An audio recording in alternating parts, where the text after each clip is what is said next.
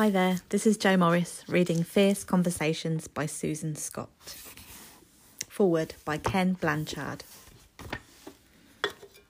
The notion that our lives succeed or fail one conversation at a time is at once commonsensical and revolutionary. It's commonsensical because all of us have had conversations that, for better or worse, profoundly altered our professional or personal lives. It is revolutionary because a course on conversations won't be found in an MBA curriculum. Yet who among us hasn't spent time and energy cleaning up the aftermath of a significant but failed conversation? Who among us hasn't recognised, perhaps too late, that a client was frustrated or a loved one wounded because we failed to engage in the conversations that were needed? By the same token, most of us have left a successful conversation clicking our heels at the outcome, eagerly anticipating the next one.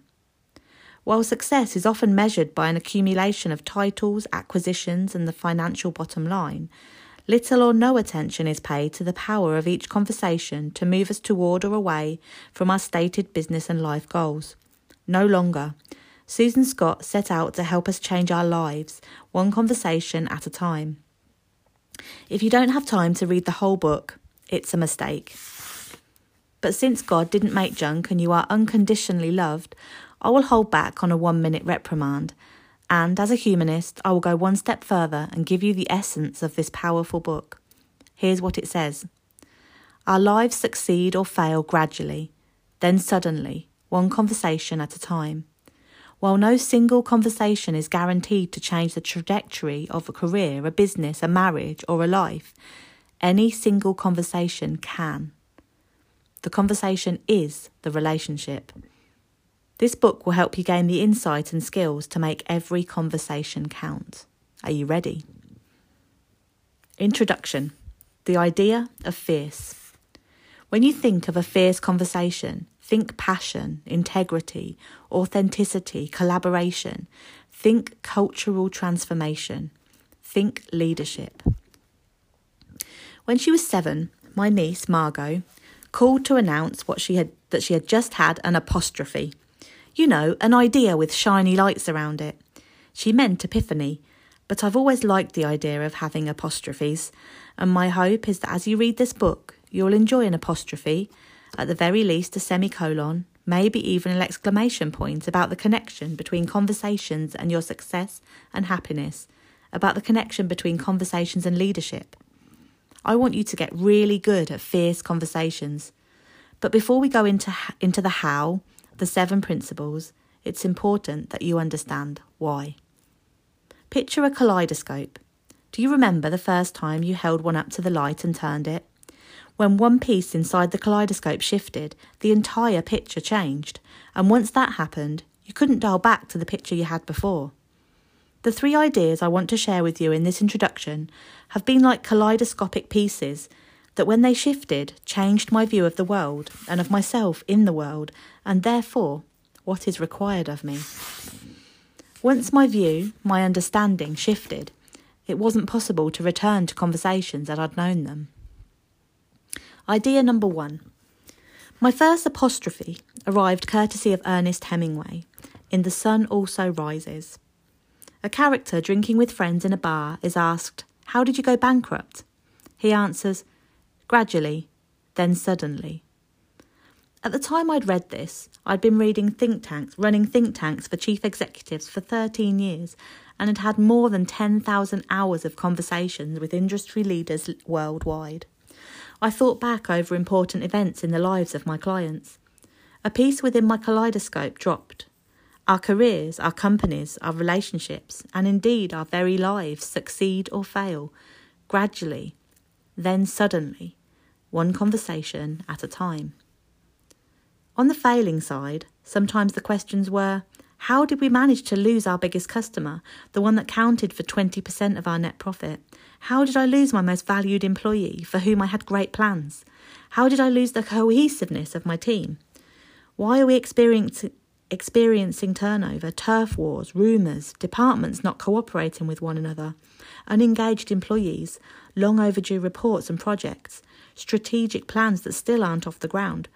Why do we have so many reasons and excuses for things not being different or better than they are? And on a personal note, how did I lose an 18-year marriage that I was not prepared to lose? How did I lose my job?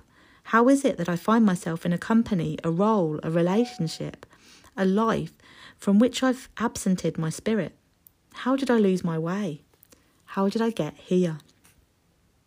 Once the members of my CEO groups reflected on the path that led them to a disappointing or difficult point and place in time, they remembered, often in vivid detail, the conversations that set things in motion, ensuring that they would end up exactly where they found themselves. They lost that customer, that employee, the cohesiveness of their team, their marriage, their joy. One failed or one missing conversation at a time. In fact, it was often the missing conversations for which they were paying the greatest price. The conversations they avoided for days, weeks, months, even years that caused the most devastation. So many times I've heard people say, I knew our strategy wasn't working, but no one was willing to tell our CEO. No one wanted to lose their job. Or, I knew that customer was unhappy, but I didn't have the guts to come right out and ask. Or, we never addressed the real issue, never came to terms with reality. Or, my wife and I never stated our needs. In the end, there were so many things we needed to talk about. The wheels came off the cart. On the positive side, here was pretty amazing when a company finally landed that huge customer, the one their competition would kill for, or successfully recruited a valuable new employee, or a leader discovered that her team was committed to her at a deep level, or a team blew their goals out of the water, or a couple celebrated another happy year of marriage. They got to these good places in their lives, these amazing achievements, these satisfying career paths, these terrific relationships, gradually, then suddenly, one successful conversation at a time. And they were determined to ensure the quality of their ongoing conversations with the people central to their success and happiness. Imagine you're standing on a game board, the game of life. Your life. How did you arrive at this square on the board, with all of your current results, professional and personal, spread out in front of you? Some you like and some you don't. You arrived here one conversation at a time. And when you project yourself into an ideal future, how will you get from here to there? Same way you got here. One conversation at a time. But what is a fierce conversation? Most people would agree that conversations are important, that if conversations fail, it's a big fail. But why fierce? Doesn't fierce suggest menacing, cruel, barbarous, threatening? Sounds like raised voices, frowns, blood on the floor. No fun at all. In Roget's Thesaurus, however, the word fierce has the following synonyms: robust, intense, strong, powerful, passionate, eager, unbridled, uncurbed, untamed. In its simplest form, a fierce conversation is one in which we come out from behind ourselves into the conversation and make it real.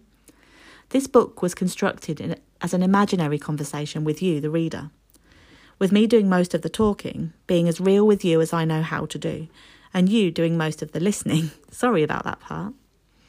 Fierce conversations have 4 objectives, which we'll cover in depth throughout this book, along with the meaning of real. Number 1. Interrogate reality. Number 2, provoke learning. Number 3, tackle our toughest challenges. Number 4, enrich relationships. The 4th objective, enrich relationships, points to the next kaleidoscope piece. Idea number 2. Years ago, I heard Yorkshire-born poet and author David Whyte speak at a conference. David spoke of the young man newly married who's often frustrated, even a little irritated, that his lovely spouse, to whom he has pledged his troth and with whom he hopes to spend the rest of his life, seemingly wants to talk, yet again, about the same thing they just talked about last weekend. The topic? The quality of their relationship. He wonders, why are we talking about this again? I thought we settled this. Could we just have one huge conversation about our relationship and then coast for a year or 2? Apparently not, because here she is. Around age 42, if he's been paying attention, David suggested. It dawns on him. David smiled. He was 42 and married. This ongoing conversation I've been having with my wife is not about the relationship. The conversation is the relationship. To say that this landed with me would be an understatement. The idea was simple, even obvious, but I had missed the formula. Apostrophe number 2. Conversation equals relationship. As the idea dropped, my internal kaleidoscope shifted. I had just left a long-term marriage and was deeply sad.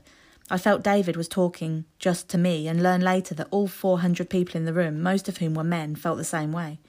We all had a strong desire to run out into the parking lot and phone home. If you recognise that there may be something to this, that the conversation is the relationship, then if the conversation stops, or if we add another topic to the list of things we just can't talk about because it would wreck another meeting, another weekend, all of the possibilities for the relationship become smaller, and the possibilities for the individuals in the relationship become smaller as well. Until one day we overhear ourselves in mid-sentence, making ourselves quite small, behaving as if we're just the space around our shoes, engaged in yet another 3-minute conversation so empty of meaning that it crackles. This is a seriously big deal. Our most valuable currency is not money, nor is it intelligence, attractiveness, fluency in 3-letter acronyms, or the ability to write code or analyse a P&O statement. Our most valuable currency is relationship, emotional capital. In 2002, the Nobel Prize for Economics was awarded to Daniel Kahneman, a psychology professor at Princeton. Why, you might ask, would the global economics community award the Nobel Prize to a psychologist? Because Kahneman's studies prove beyond any doubt that we behave emotionally first, rationally second. No matter how logical we claim to be, our emotions are the most powerful factor in how we respond and interact with others. This is not a girl thing, it's not a cultural thing, this is the human condition, and the implications are significant and costly if we don't get this right.